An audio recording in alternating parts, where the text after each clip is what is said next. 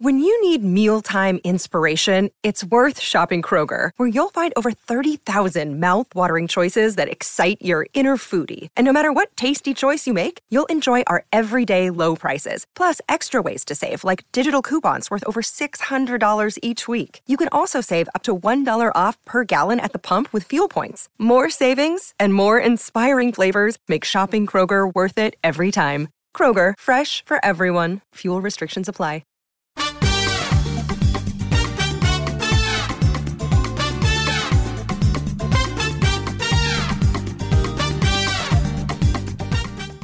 This is the Get Booked Podcast, a weekly show for personalized reading recommendations. This is episode 244, and we are recording on August 10th. I'm Amanda Nelson, and I'm here with Rincey Abraham, and we are coming to you from Book Riot. Hello! Hi, Amanda. How are you? I mean... we were just talking about the tornado warnings that were happening in Rincey's neighborhood, so... Yeah, it's, usual 2020 stuff. Right? Oh, such a mood. Such a mood. So, for those of you who don't know, Rincey is one of the co-hosts of Read or Dead, which is our mystery thriller podcast, which I think has got a pre-roll to this show. So you probably just heard me talking about it, or Jen, because I don't remember who reads the ads for this week. And so, Rincey, could you tell them just a little bit about what your show is like and what y'all talk about? Yes. So I co-host with Katie McLean Horner, and it's a podcast all about mysteries and thrillers and all of these sort of related books and topics. We usually have a theme or a topic for every week. So Katie and I'll pick a book based on those themes. We recently did one based on locked room mysteries because one of our listeners had a suggestion of being like, hey, since none of us can leave our homes, or shouldn't be leaving our homes, I should say, why not do one based on locked room mysteries, things like that. The episode that's coming out this Friday, as of whenever this drops, we are doing an episode based on cold cases because Katie's been watching a lot of the Unsolved Mysteries episodes on Netflix and things like that. So that's sort of the vibe we go for, where either we'll take listener suggestions of themes or topics. Sometimes we'll do author spotlights and things along those lines. But for the most part, we kind of just pick general topics and then read some books for it. And then we'll talk about general news related things in the mystery thriller world as well. So yeah, if you enjoy mysteries, thrillers, true crime, suspense, any of those things, will definitely be the podcast for you. Katie was my co-host for this most recent episode of Remixed, which, for those of you who don't know, we have an Insiders program, which is our, Insider subscription program. You've heard ads for it on the show before, our digital community for Book Riot folks. And one of the exclusive podcasts that we put up for Insiders is Remixed, where different hosts from different shows get together and just talk about whatever. And so we did an episode about TV, TV that we've been, marathoning in quarantine. And mine were all the Babysitters Club, this weird show about old houses. And Katie was Unsolved Mysteries, Hannibal. Just death. And it was very that's on brand. Yeah, we have a running theme about how Katie will always find the darkest, most demented book possible related to whatever theme we're doing. She will never pick the cozy mysteries unless we're doing specifically cozy mysteries, and she'll never any of that stuff. But then we kind of balance each other out. Not that I only read the light and fluffy, but she definitely has tolerance for stuff that I cannot handle. She does. It's great. Yeah. It's great. Well, it's great to have that balance on the show. For sure. So y'all go check that out. Read or Dead. It's READ, or dead, read, you read the book. Get it? You get it. Okay, so let's talk about Get Booked, how this show works. As I said, this is a show for personalized reading recommendations. So if you need a reading recommendation for yourself, or maybe your book club, or you need a gift for someone or whatever, we answer any and all of those requests. So you can email them to us at getbooked@bookriot.com, or you can use the form that's in the show notes on the site. If your question is time sensitive, please note that in your subject line, if you're using the email. If you are using the form, just put it in big letters in the first line so we can get to it on time. We might email you back if we're not going to get to it on time, or if we have already answered your question on the show. So we don't have any feedback for this week, so we're just going to get right into it. I'm going to read our first question, then we will hear from our first sponsor, and then away we'll go. Okay, our first question is from Anna, who says, I recently got a new job at a tech startup after being in a somewhat horrible job situation. The problem is I'm new to technology, the startup life, and the business side of things. I worked in retail previously, and I'm feeling overwhelmed and behind in terms of culture and lingo. Do you have any suggestions for business reads for this fiction-focused person looking to expand her horizons and build a place for herself in this new culture? I've already read Radical Candor and Brene Brown's Dare to Lead, along with Erin Meyer's The Culture Map.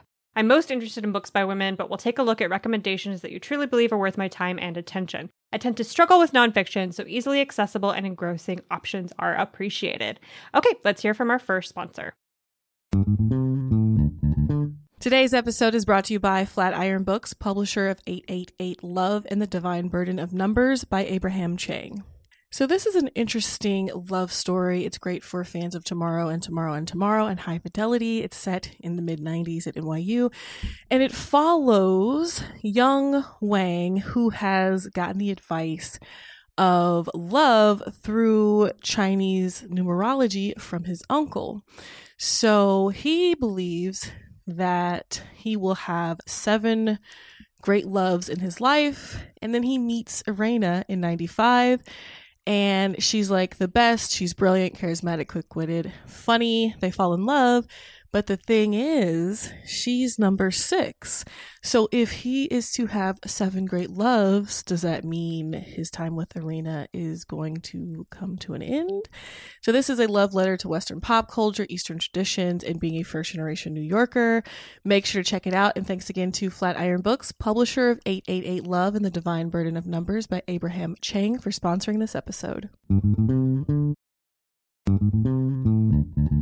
Today's episode is brought to you by Avid Reader Press. So this next book is a really fun sounding mashup of different genres. There's a little time travel, a little romance, a little spy thriller action going on. So, in the near future, a civil servant is offered the salary of her dreams and is shortly afterward told what project she'll be working on. A recently established government ministry is gathering quote-unquote expats from across history to establish whether time travel is feasible for the body, but also for the fabric of space-time. This is an exquisitely original and feverishly fun fusion of genres and ideas. The Ministry of Time by Kalyan Bradley asks, what does it mean to defy history when history is living in your house? Kalyan Bradley's answer is a blazing, unforgettable testament to what we owe each other in a changing world. It kind of gives Outlander meets Cloud Atlas, or If the Time Traveler's Wife was written by Sally Rooney or Colson Whitehead. Make sure to check out The Ministry of Time by Kalyan Bradley. And thanks again to Avid Reader Press for sponsoring this episode. All right, so businessy books for someone new to the tech world and the startup life. Rincey, do you want to go first? Sure. So the book that I picked was The Making of a Manager, What to Do When Everyone Looks to You by Julie Zhu. You didn't specifically say that you became a manager, but Julie Zhu was the vice president of product design at Facebook. And so I feel like this would still be applicable for the work situation that you're in, because it's still that sort of like techie world that she's talking to. And she specifically became a manager at the age of 25 and basically wasn't really sure what to do because, you know, that's pretty young to become a manager. So she created this book based on her own experiences.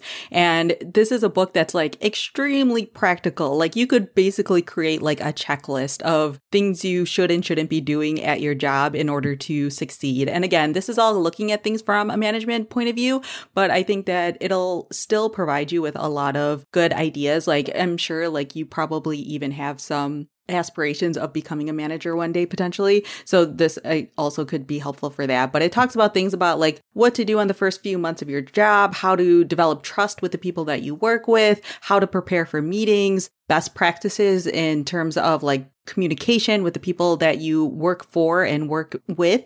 And then also basic things about like self-awareness and getting over imposter syndrome and how to like create workspaces where you are like trusting the people that you are working with on a regular basis and creating a positive culture in the places that you work and things along those lines. So I feel like even though you may not be in a management position necessarily, I feel like the things that she talks about are still pretty relevant in that sort of like corporate tech space. And since she is someone that, again, has a lot of experience in that world, I feel like she just has like really good practical applications, whether or not you are necessarily the person in management. And also this could like potentially give you ideas for suggestions for management, which would look great depending on your culture and how receptive they are to feedback. So I feel like this would just, again, be a really good one to pick up no matter what your position is. And again, that's called The Making of a Manager by Julie Zhu.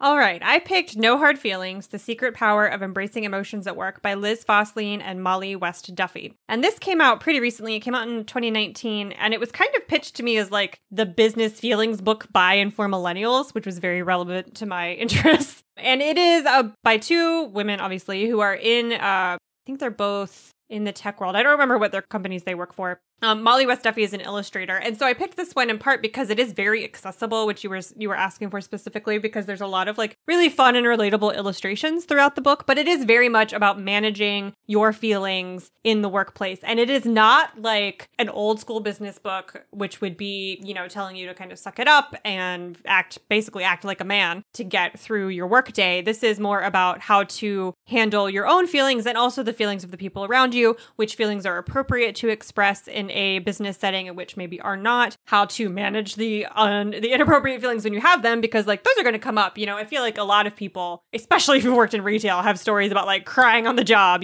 maybe even more so in retail than in a traditional tech or startup or business kind of world, because that job is hard. I definitely cried more working in retail than like any other job I ever had. But the modern workplace can be very stressful, very emotionally taxing. And I think that when you're working in startups, it can be even more so, because those cultures are often really difficult to navigate and you have to get kind of used to them. Tech startups have reputations for being kind of bro-y. There aren't a lot of emotional boundaries. It's kind of hard to know how to fit in. And so coming into that job with a really like foundational understanding of what is appropriate and what isn't appropriate to express in the workplace and how to navigate that, like when your coworkers are maybe crossing those lines, I think would be really, really helpful, especially for someone who's not worked in an office setting or something like that before. Although I doubt you're in an office like physically right now, but who knows? So that's No Hard Feelings, The Secret Power of Embracing Emotions at Work by Liz Fosslien and Molly West Duffy. All right. Question 2 is from Dee, who says it's August, which is basically September, which is basically autumn. Look, don't steal my last month of summer. But in light of this, I'm in a really specific reading mood. I'm looking for something that has the vibes you get watching Over the Garden Wall or Gilmore Girls, reading Anne of Green Gables, or Shirley Jackson. Not necessarily spooky, but I do love spooky, but cozy and autumnal and makes you want to wrap yourself up in a blanket and sit in front of a fireplace or go to a pumpkin patch. Okay, Rincey, what you got? I ended up picking The Dutch House by Ann Patchett, and this on its surface might not seem like an obvious autumnal read, but I really latched onto the specific Gilmore Girls reference that you made, because this book gave me such strong Gilmore Girls vibes. So this book is following this pair of siblings named Danny and Maeve. And it's set in the suburbs of Philly, and they come from a very well-off family, or a family that was originally very well-off. And they have this very opulent house in the suburbs of Philly that is called the Dutch House. And it's kind of one of those houses that people in the area know about it and will drive by it and things along those lines. And in the house, there is a portrait of Maeve, an oil portrait. So, that whole Gilmore Girls thing of that portrait of Rory in the house, things along those lines. I was like, oh, this is the vibe we're going for. So yes, I think that this would be a really good one for a cozy fall read. Also, Tom Hanks narrates the audiobook. So I feel like that also has a very cozy autumnal feel to it. So you follow these siblings over the course of, I think it's 4 or 5 decades, and you basically see them sort of wrestling with their past. The story is mainly told through the point of view of Danny, who is the younger sibling of the two. And a lot of times he's just recalling memories of things that happened in the family. And then as an adult, eventually realizing that his viewpoints as a kid growing up was not exactly everything that happened in the family. This is very much a character-driven story, and it's very sort of slow burn almost. So there will be points where you're just there is no real plot to this book, but I personally was okay with it and down for it, just because I found Danny and Maeve to be really compelling. They very much have that sort of upper class, East Coast kind of snobby, you kind of want to punch them in the face, but you also kind of appreciate and know where they're coming from vibe to them, which again, very Gilmore Girls. And so I feel like this would be sort of that perfect cozy read in that sense. So yeah, if you're looking for something with that Gilmore Girls vibe of upper class East Coast dysfunctional family situation, then Dutch House by Ann Patchett is definitely it. That is so on the nose. It's yes, cosine. Okay, I picked Autumn by Ellie Smith, which might also be a little bit on the nose. I don't know. Not in a fun way, and it's very literally, it's called Autumn. So Ali Smith wrote what she calls the seasonal quartet, one book for every season. And they're kind of billed as the quintessential post-Brexit novels. Autumn, she wrote like 4 months after the Brexit vote. So she just really hammered this out. And it's about an old man named Daniel. He's like 100 years old. Not like 100 years old. I think he's literally 100 years old. And a young woman named Elizabeth, who was his neighbor and was born in 1984, which I remember because I was also born in 1984. And the book goes back and forth between her childhood and her adulthood. So in her childhood, he was, of course, in his 70s. As she was growing up, and he was very influential in teaching her how to be like an intellectual person, like ushered her into the art world. I think in the book she refers to his art as like arty art, quote, arty art. Ushers her into the art world, teaches her how to read critically. It's really just formational to her young life. He's kind of a father figure to her because her dad is gone and he is alone in this world. And in the present portions of the book, he is coming in and out of a coma, and she visits him every day and reads to him. She's like in her 30s. And the book is one of these that's like about everything and nothing. Like it is about Brexit. It's about leaves falling in the autumn. It's about the art world. And she like wraps up one of the like a big scandal from the modern art world from the 60s into the book. And it's very much about a couple of specific female modern artists, but also about like friendship and this girl just sitting at an old man's bedside. Like it's one of those kinds of things that I think is like really hard to nail in fiction, and literary fiction does it really well. But these kind of shorter books, it's like 250 pages that somehow manages to perfectly encapsulate the entirety of the human experience, just no big deal. NBD, one of those sorts of things. But it is very autumnal. And I've not read, I think I started Winter and then did not finish it. But I really, really enjoyed this one. I like a book that manages to be plotless almost, but still keeps you engaged. And it does feel very like putting on a blanket, I thought. So that's Autumn by Ali Smith. Okay, question 3 is from Sheriff, who says, I'm looking for recommendations for my dad. He enjoys reading, but doesn't always have a lot of free time for it. He likes action, sci-fi, and World War II stories. He's also a huge gun nut. Books I've bought for him in the past include Borrowed Time by Naomi Alderman and Birds in a Cage by Derek Neiman. He also enjoys comedy and humor. Okay, Rincey. All right, I went for the action, sci-fi, comedy, humor side of things, and I am recommending picking up All Systems Red by Martha Wells, which is a novella and the first in the Murderbot series. And so if your father ends up liking this first one, which is very short, there's 4 novellas and now a full-length novel, which is the 5th in the series. So there's plenty for him to enjoy. The Murderbot Diaries focuses on basically like the self-aware AI, and it's known as a security unit, like its name is like Sec Unit or something along those lines, but it calls itself Murderbot because of events that have occurred, which I won't spoil. But this bot has basically become extremely self-aware and like understands a lot more than usual security units and other bots in this world do.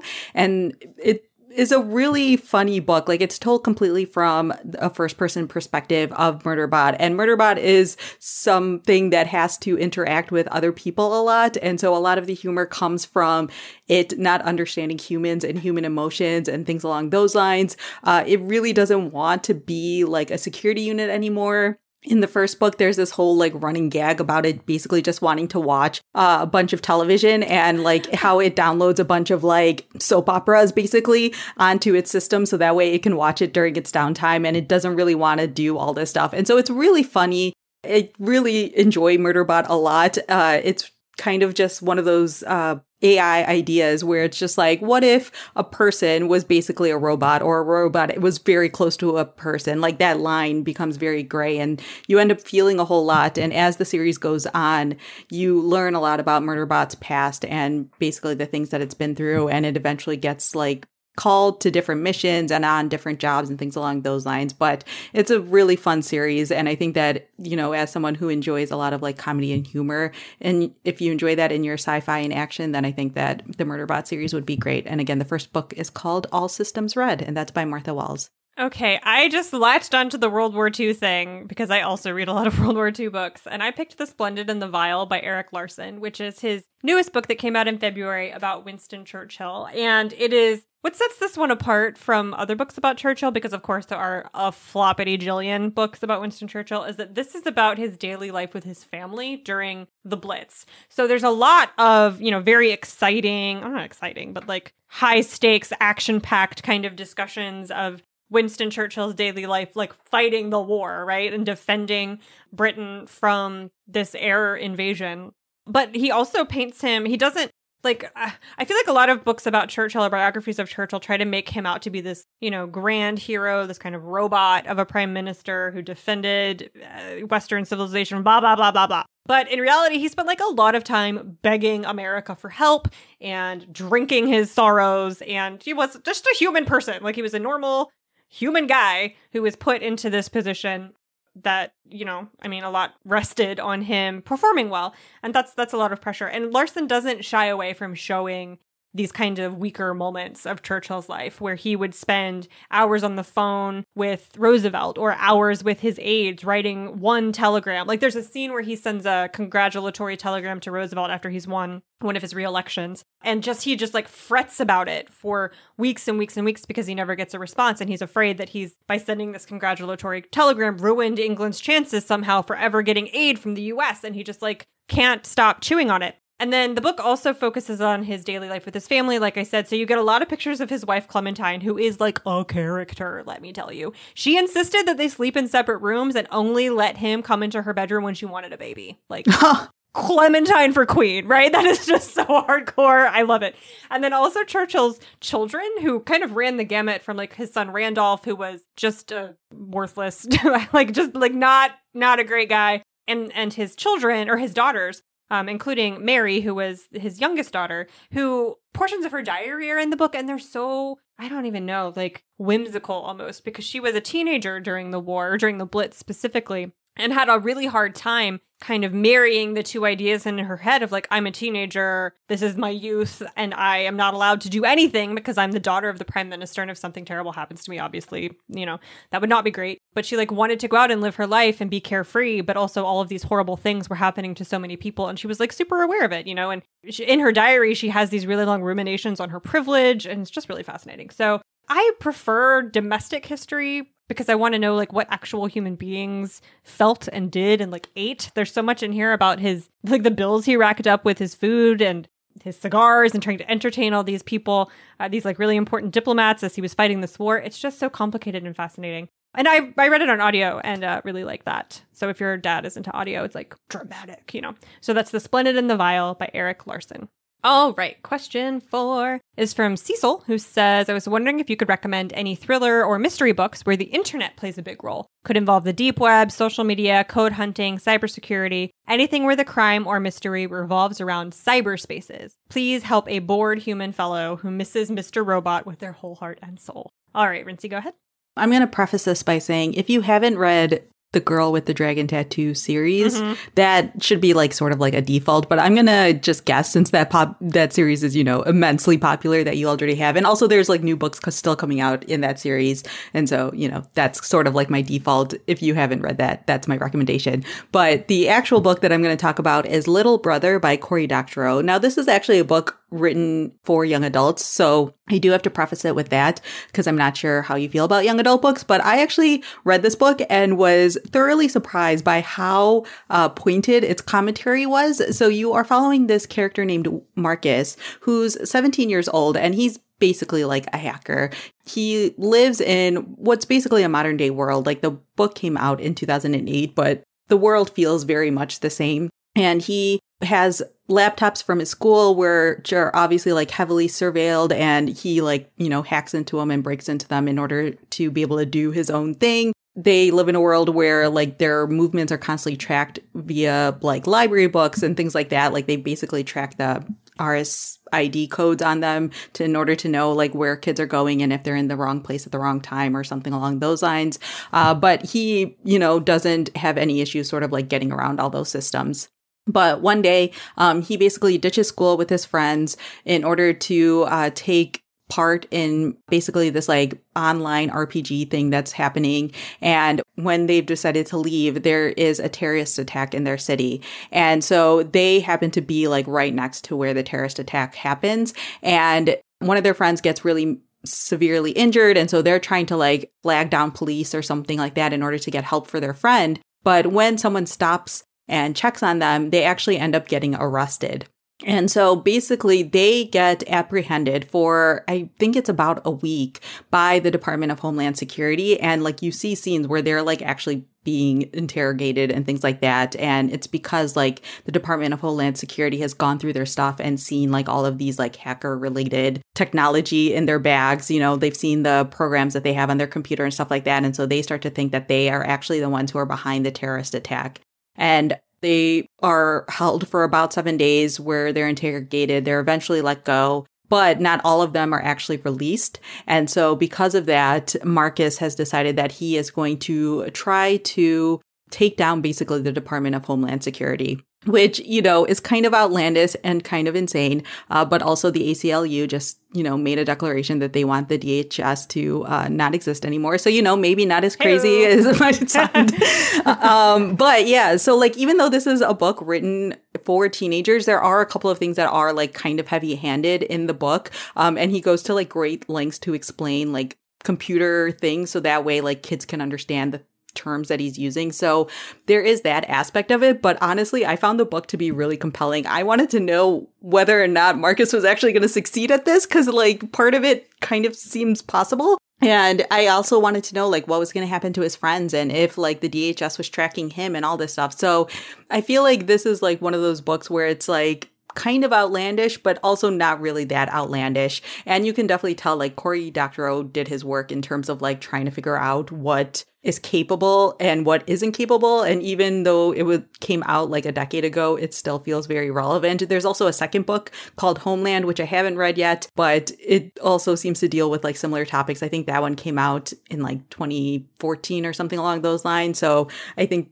again, this would be a really good series to pick up as someone who is a fan of Mr. Robot. So again, that is called Little Brother by Cory Doctorow.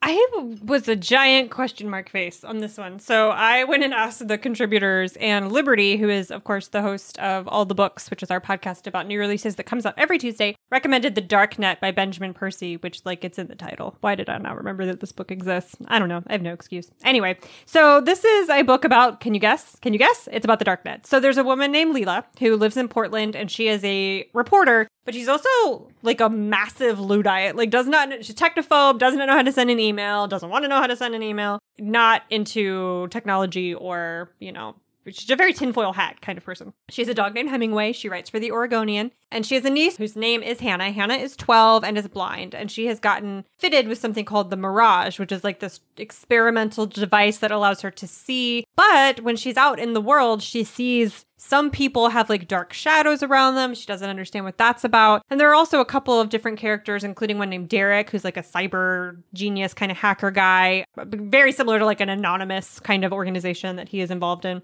And so Leela is investigating this company called Undertown, which has purchased an apartment building called the Rue Apartments that she can't find any information about this company.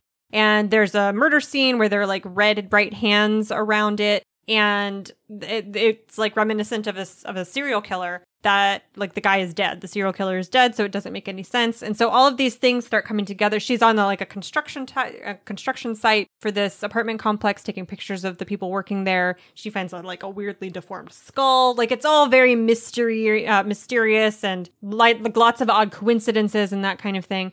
And so as she starts putting these things together, these like dark forces in the world start to pursue her, and she gets wrapped up with Derek, the cyber genius, and her niece gets involved, and her sister Cheryl gets involved. And eventually they end up discovering that there's this kind of conspiracy to take over the world through the dark net, which of course is similar to like the deep web, I think, that you asked about in your question, you know, that kind of hazy place where no one is tracked and where nefarious goings on occur. So this book is a techno thriller, but it's also a little bit of a fantasy novel, and it's definitely got some horror elements. So spooky, spooky, spooky. So that's The Dark Net by Benjamin Percy. Before we go into our next question, let's hear from our next sponsor. Today's episode is brought to you by Thirsty by Jazz Hammonds.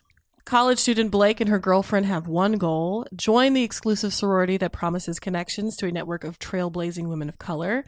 Now, Ella's acceptance is a sure thing. She's a daughter of a Serena Society alum after all. Blake, on the other hand, lacks Ella's pedigree and her confidence. Luckily, though really unluckily, she finds courage at the bottom of a liquor bottle. When she drinks, she's bold and funny, and as pledging intensifies, so does Blake's drinking. Ella assures her that she's fine, partying hard is what it takes, but with her future on the line, Blake must decide how far she's willing to go to achieve glittering dreams of success. Now, just so you know, Jas Hammonds is the 2023 winner of the Critics Scott King John Steptoe Award for New Talent for We Deserve Monuments, and We Deserve Monuments was an Amazon Best Books of the Year and Barnes & Noble Best Books of the Year for 2023, so suffice to say, y'all should check this new one out. Thanks again to Thirsty by Jas Hammonds for sponsoring this episode. Today's episode is brought to you by Greenleaf Book Group. No summer vacation should be without a great read, and I don't know about you, but I am partial to mysteries and thrillers for my hot month reads. It's hot girl reading summer, always over here. And from the award-winning librettist of Legally Blonde, the musical, and the screenwriter of Freaky Friday, Heather Hach, comes the page-turning psychological thriller, The Trouble with Drowning. So when author Eden Hart floats into Tucson's Antigone Books in all her dazzling perfection to give a reading, Kat, a struggling writer, can't help but compare herself. Thankfully, Kat's life starts to take on its own Eden-like glow when her literary future takes shape and she falls madly in love with Jacob. As demons from her past begin to surface, Kat's mental health craters, and this halcyon dream slips through her fingers. For the fastest-paced, slow burn you won't be able to put down, be sure to check out The Trouble with Drowning by Heather Hach on Amazon or your retailer of choice. And thanks again to Greenleaf Book Group for sponsoring this episode.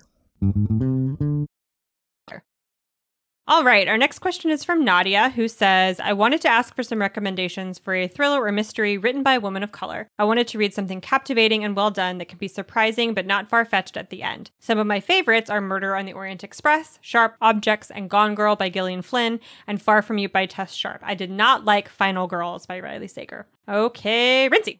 So this is like literally my wheelhouse.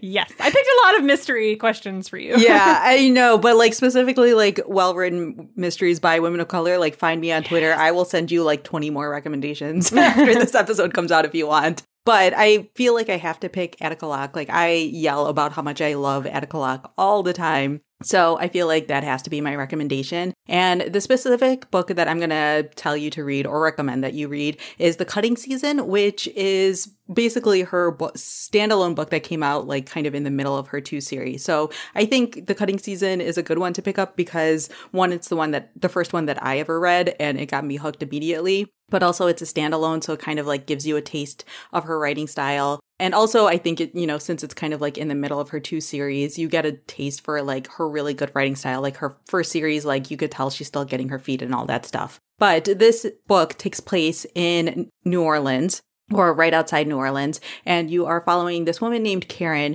who is basically a manager at this like historic plantation, which obviously now is being used as like a place where people come and do tours and, they hold events there and all of that stuff. And so she's like walking around the grounds at the beginning of the book and she notices some like dirt that's been sort of dug up. And, this is pretty common. She thinks it might be an animal or something like that. So she tells the gardener to go like kind of clean it up. And then the gardener comes back and basically tells her that it's not just like a typical animal being dug up. There's actually like a dead body here. So obviously this begins a whole police investigation. And there's also like a person on the staff who no one can find. And so they don't know if like this body is that person and all of that stuff, or if there's something else going on. But basically this is a book that is both a mystery, but it also does this really great exploration of like modern life in the American South. Obviously, this taking place on a plantation, there are a lot of sort of like racial tensions at play. And that's also just something that Attica Locke does really well. Like she weaves these sort of racial tensions into her mysteries without it being like super heavy-handed. She just talks about them in a very honest way, and especially from a Black person's perspective and what it's like to be around these sort of monuments and things like that that also have like such terrible histories and like have such implications in your own like family's life and things along those lines. This book came out in 2012, and so there's like a lot of commentary about how the United States, at least at that time, thought of itself as being like post-racial and things along those lines. So there's commentary along that. But I mean, in and of itself, this is like a very atmospheric, well-written series. And I think that like once you read this one, jump into the rest of her books. But like all of her books are so well-written. And so like I feel like they hook you really quick. So again, that's called The Cutting Season by Attica Locke. All right. I picked Miracle Creek by Angie Kim, which I'm going to give a few trigger warnings for here for harm to children and sexual abuse of children. So this is a mystery. It's also like a, what you call it? What's the word? Courtroom. Hey-o. This is a courtroom drama. So it takes place in a small town in Virginia, and it's about this group of people who come together because they are all part of this special treatment center. They take their children or themselves, depending on their conditions, to a hyperbaric chamber where they get, they put in a little oxygen helmet and then the pressure is removed. And it's an experimental treatment for a number of things. Some of them are there to fix their fertility issues. Some of them are there because they think that it's going to do something for their children who are autistic. Lots of different things. But in the day that this book kind of opens, there's an explosion. The chamber explodes. 2 people die, including one of the children, who's, I think, an 8-year-old boy with autism. And it becomes very quickly clear that it was not an accident. One of the mothers is accused of the crime, is arrested, and is on trial. And so that's basically where the book picks up. You are attending her trial, trying to figure out if she murdered her child and, or attempted to murder everyone in the hyperbaric chamber, or what happened. And so you go back like this. Look, let me start over. I could not stop flipping sides. Like, she's such a convincing writer. Angie Kim is such a convincing writer that when the defense would get up and be like, obviously she did not do it for this reason, this reason, this reason, I was like, right, obviously. Like, I am 100% on this mother side. This makes so much sense. And then the prosecution would get up and be like, obviously she is guilty for this reason, this reason, this reason. And I was like, 100%. That is exactly what happened. Correct. Like, I am the either best or worst audience for this kind of book because I'm so easily convinced of whatever is presented in front of me. I'm sure there's some kind of technical term for that sort of recency bias, I think is what it is. But whatever's the last thing I heard is the thing that I'm like, 1,000, that's it. But because of that, because she's so good at that, you get this like just whiplash. So by the time you get to the end of the book and you find out what actually happened, you are such a like just stirred up tornado of feelings. You don't know who or what to believe or what has happened. So no matter who you think did it, I think the ending will be a surprise to you. There's also a lot of really great discussions in here about the pressure that mothers face, specifically mothers of children with disabilities or children who are neurodivergent, not fathers, mothers specifically. And it's also expressed in the way that the mother who is on trial is vilified, and also in the ways that she is defended. So like, I don't want to get any more into it because it might be spoilery, but I read this in like a sitting. So that's Miracle Creek by Angie Kim. Okay. Question 6 is from Nye, who says, I'm looking for a mystery/suspense/thriller with sex scenes. So long as there is not an imbalance of power, like boss, assistant, guard, prisoner, etc. I'd prefer a female detective, and I'd really prefer a female author. Okay, Rincey, what you got? So I went with Fatal Affair by Marie Force, and this is the first book in like a 10 or 10 plus book series. So if you enjoy this one, there will be plenty for you to dive into. In this book, you're following this Washington, D.C. detective named Sam Holland. It's a woman, though. And basically, she's just come back after like a really disastrous investigation. And her first call basically is to go to the senator's house who has been found brutally murdered in his bed. And so Sam's assigned to the case, and one of the people that's there is the senator's chief of staff, whose name is Nick. And things are kind of complicated because Sam and Nick had a one-night stand a really long time ago. And both of them still have always had like feelings for each other. I've always thought about that one night stand because they had really amazing chemistry. And so now Sam is like investigating what exactly happened to the senator while also trying to like manage her feelings, because obviously like her feelings, she doesn't want her feelings to influence the case itself because, the chief of staff might also be a suspect. And so she just basically like runs into this investigation and is also trying to manage everything, especially after having such a terrible investigation that she's just coming back from. So she can't really have like two terrible investigations back to back. Otherwise, she's done for. And so yeah, this is like basically perfectly in the romantic suspense genre, which is a whole thing like JD Robb and all that stuff. I really enjoyed this book. I picked it up kind of because it has like a really cheesy cover, or one of the editions is like a really cheesy cover. And I was like, this looks ridiculous. I have to read it. But it kind of has like fun, like West Wingy type of vibes because it's set in Washington, D.C. I think that the two main characters had like really great chemistry. It is a little bit like insta-lovey because you're like, you had a one night stand like however many years ago. Is it very likely that you're still thinking about it? I mean, maybe, but I still like was completely convinced by their like sort of chemistry and their like event relationship and things like that. And so I think that this would be like really great to pick up. It is steamy, so it'll have everything that you want. So I found this to be like a really fun romantic mystery book to pick up. So again, that is called Fatal Affair by Marie Force. This was another one that I had to take to the contributors for recommendations because I just big old hole in my reading life, I guess. So Tirza Price, who runs our YA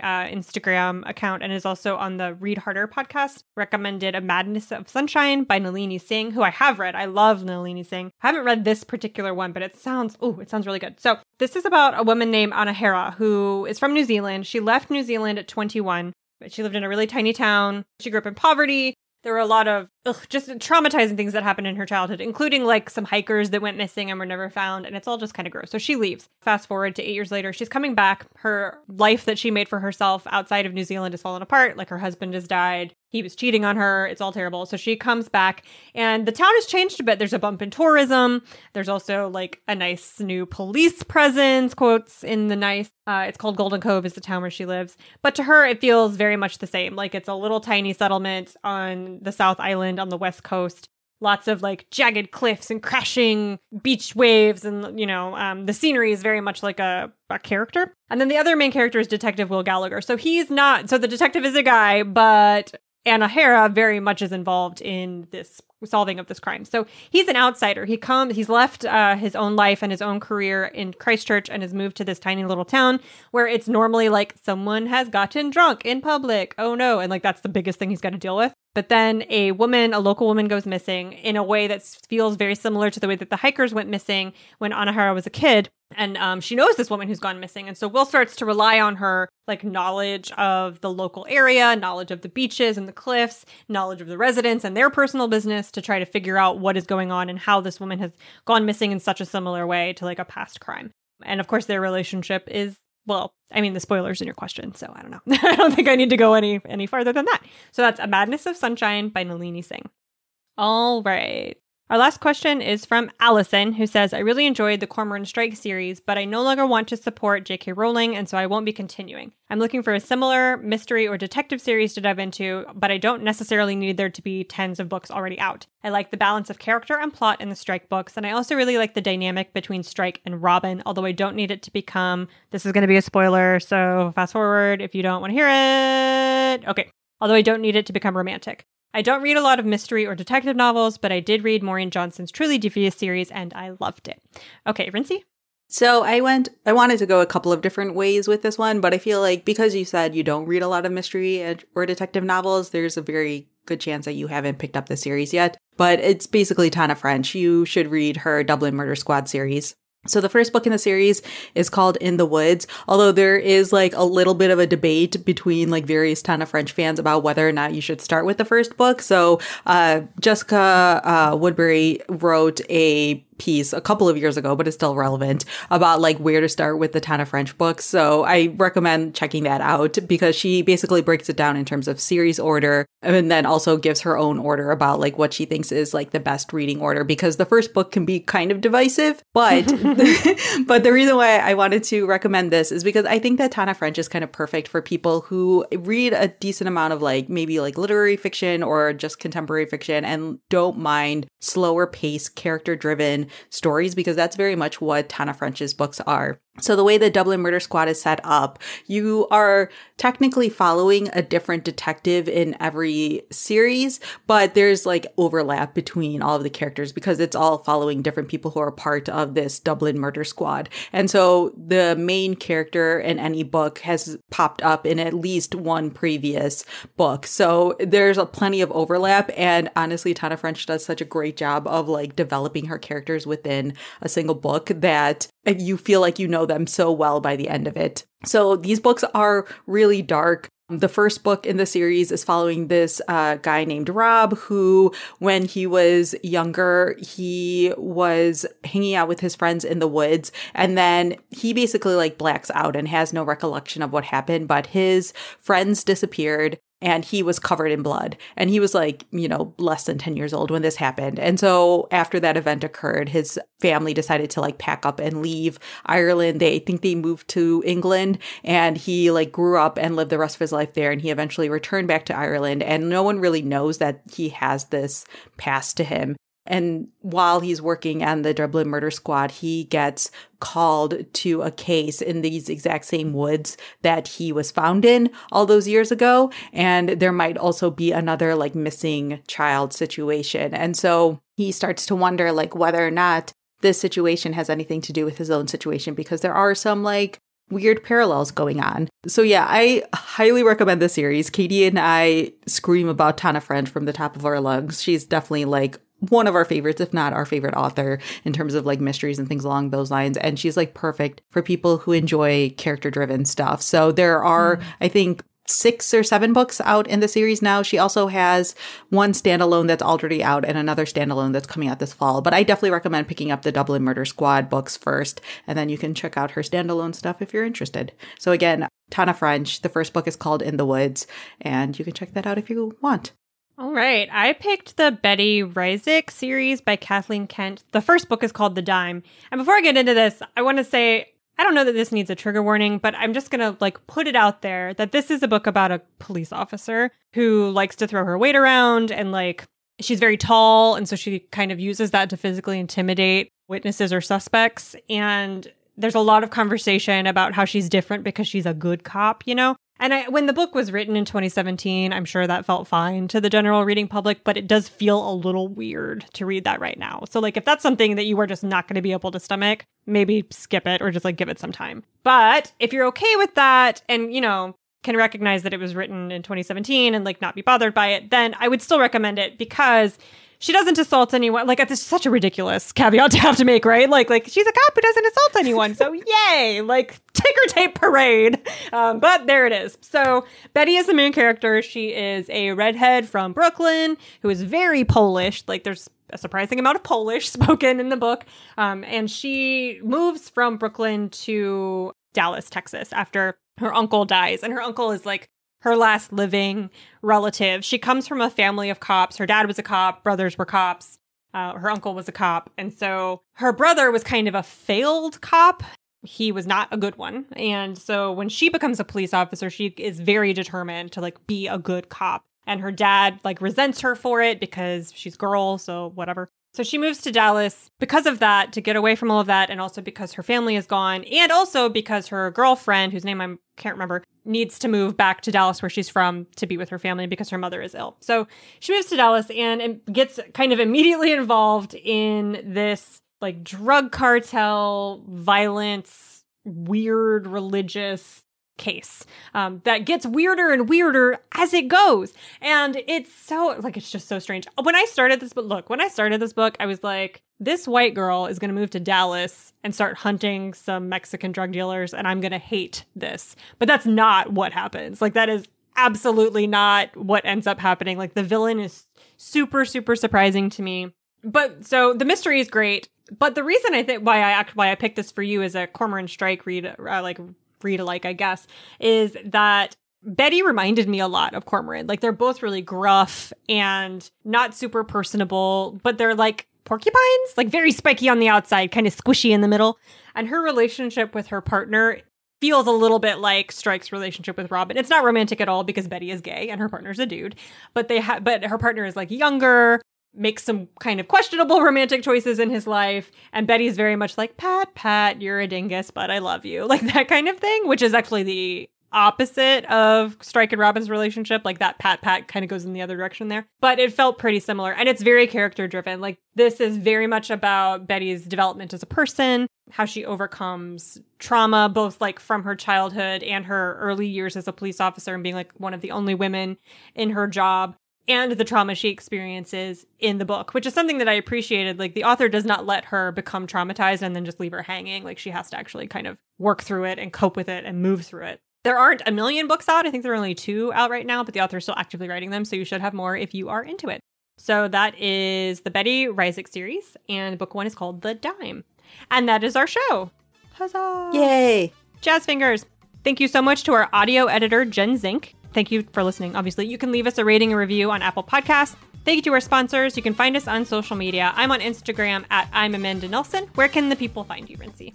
You can find me on Instagram and Twitter. I am at RinceyA. And we will be back next week with Jen. Jen will be back from vacation. So, all right. I'll talk to you later.